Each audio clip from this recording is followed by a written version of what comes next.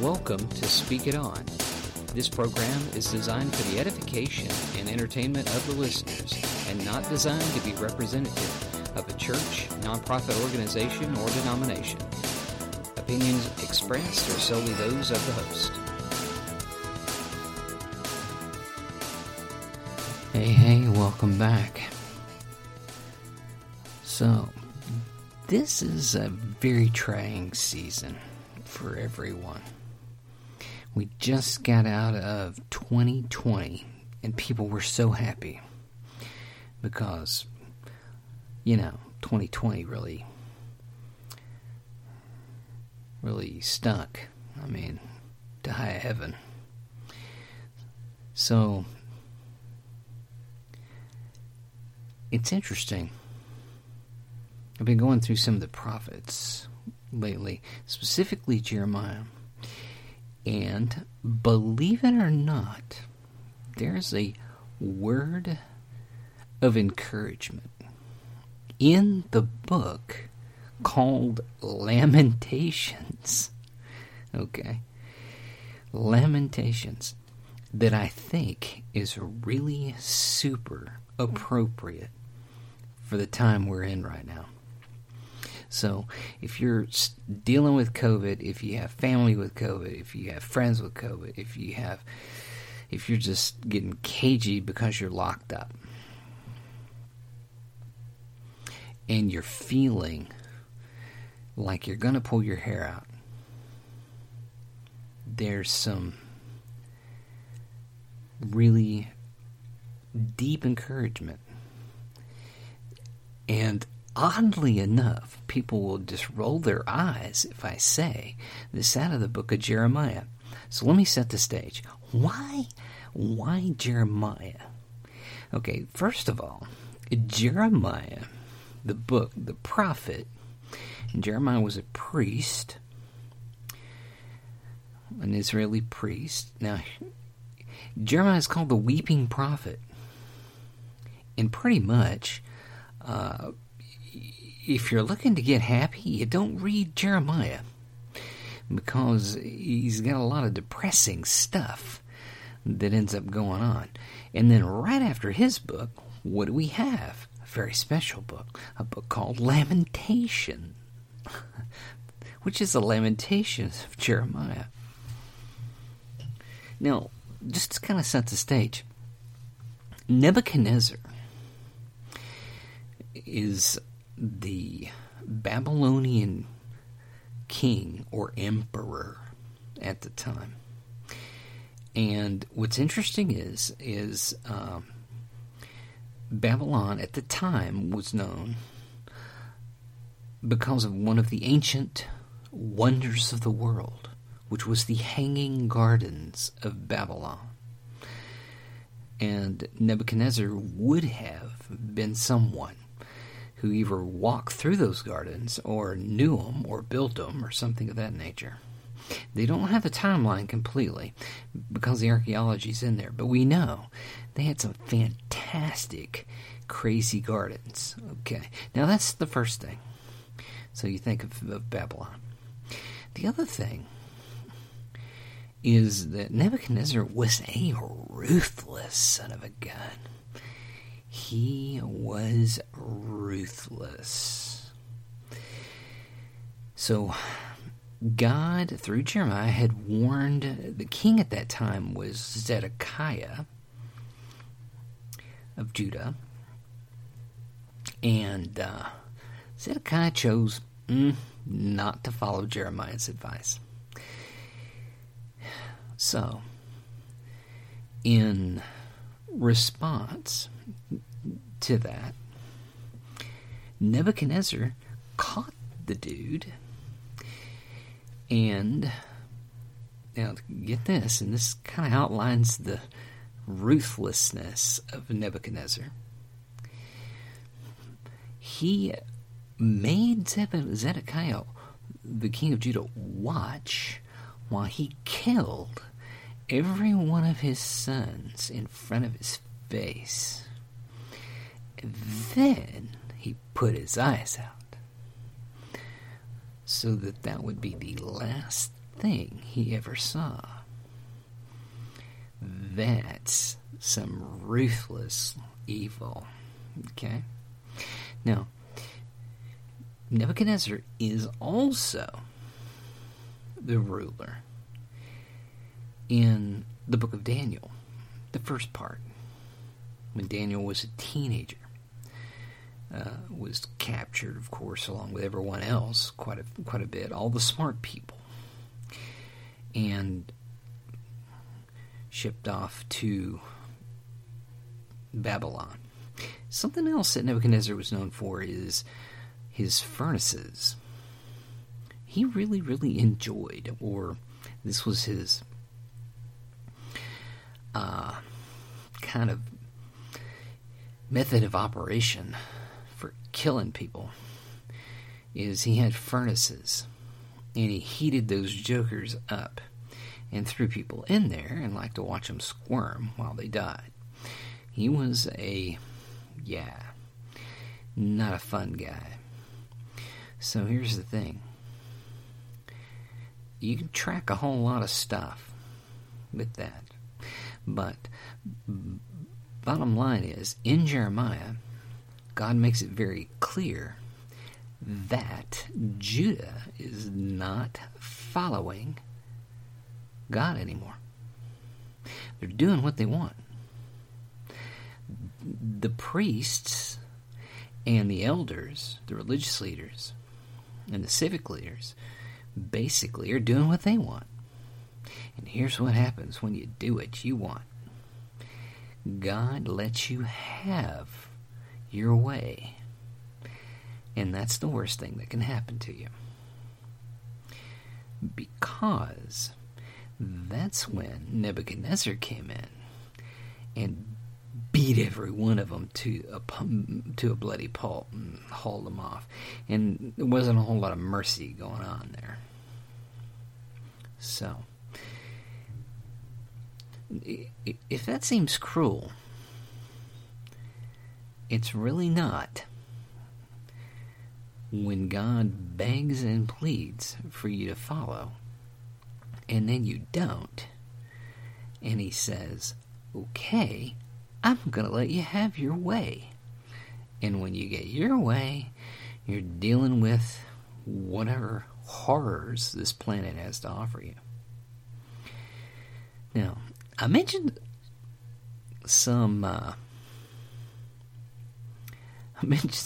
good things, right? I mentioned that. Some encouragement. So I just had to set the stage. This was pretty blooming bleak, all right? This is a bleak situation. And this isn't even the last time Israel and Judah are going to be just obliterated. The Romans actually came back, centuries later. But the thing is, it starts, if you look in Lamentations chapter 3, and Jeremiah's just said a whole bunch of horrible things that have occurred, and he is really, really in the depths of depression, all right? I mean, it's just like got him around the throat. However, he doesn't forget God is going to walk him through it. And in Lamentations chapter 3, verse 22, and this is King James, he says, "It is of the Lord's mercies that we are not consumed, because his compassions fail not." I love that. He's looking around, and really horrible things are going on. But God was watching him. God was watching over him. And he recognizes that. And it says, it's of the Lord's mercies. And the word mercies there is very significant. It's the word hesed. Sometimes that's in the Psalms translated as loving kindness. And hesed in Hebrew is one of those words that's just like a diamond. The more you turn it, the more facets you see of the absolute dedication that God will have to you if you will pursue Him.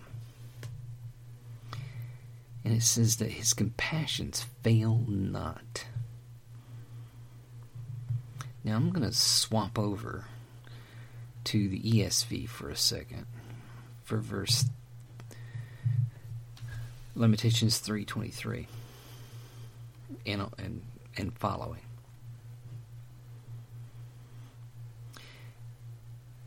So Lamentations 3:23, they are new every morning. New? What's new? His mercies. Great is your faithfulness. The Lord is my portion, says my soul. Therefore I will hope in Him. The Lord is good to those who wait for Him, to the soul who seeks Him.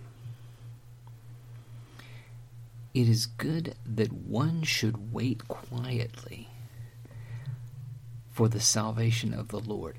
And by the way, the word Lord, if you notice this in King James, they do this.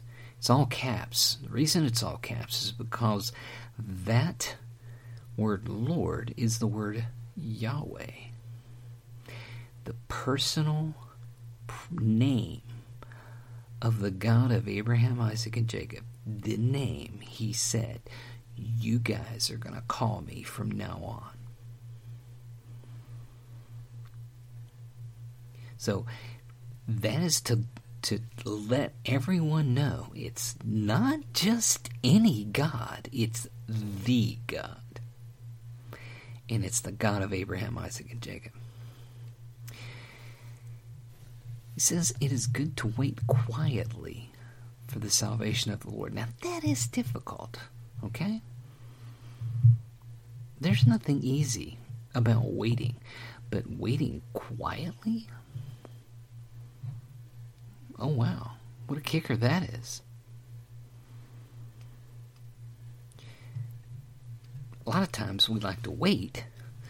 We're going, yeah, man, I hate to wait. Things making me wait. Dang it, I'm sitting over here waiting. And we kind of grumble about it. And that's really not the kind of waiting God's talking about. It's the expectant waiting that you know God's going to do something. And you're waiting on Him to do it. And you don't have to say anything. And you don't have to grumble. Why? Because you got confidence in the God of Abraham, Isaac, and Jacob. The God that is the God of doing. He's the God of action. If you made an action movie, it would have God in it. Because God is a God of action. He's a God that does things. A lot of people don't see it because they're freaking blind, because they choose not to give Him credit for stuff that is happening. But God's a God of action, and He does things. Now, then in chapter 3, verse 27,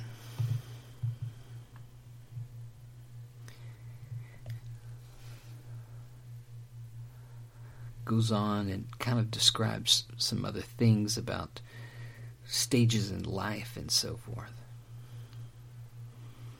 But let me cap that thought with chapter 3, verse 26. It is good for one to wait quietly for the salvation of the Lord.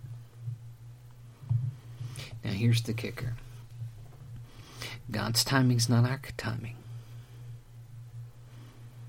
God's timing is not our timing. It's almost like you're in a prison camp and you've heard that someone's coming to rescue you, but you don't know when it's happening. You know what that gives you? That gives you hope. And God is the origin of hope. There is no hope without God. There is no hope without God.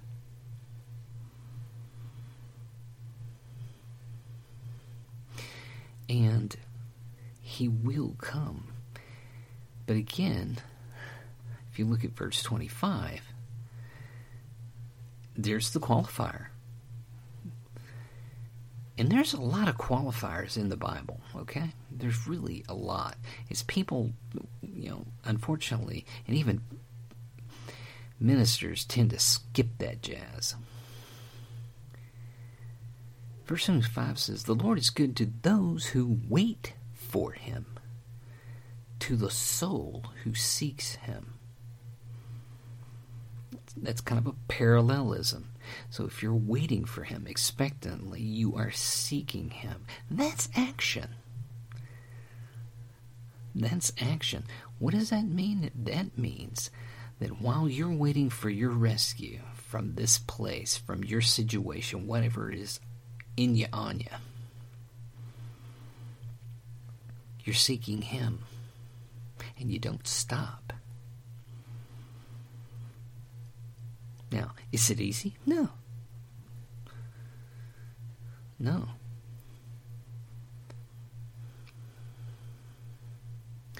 But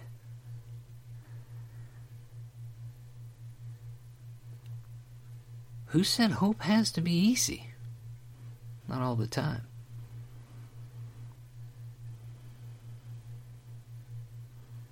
So, with that in mind, I hope that whatever you're dealing with, whatever crazy daisy maniac stuff is assailing you, you will know that the Lord God of Israel, the God of Abraham, Isaac, and Jacob, who sent Jesus here for us, is with you. And if you will seek Him and wait on Him expectantly. What is expectant waiting? That's seeking. What is seeking? That's prayer, Bible study, and giving. Giving of your time, giving of your money, giving of your effort. Right? So, with that in mind, I want to encourage you to don't give up, but keep on keeping on. Thank you for listening to this edition of Speak It On. And as always, don't be afraid to speak the word in boldness and truth. And may God bless all of your efforts.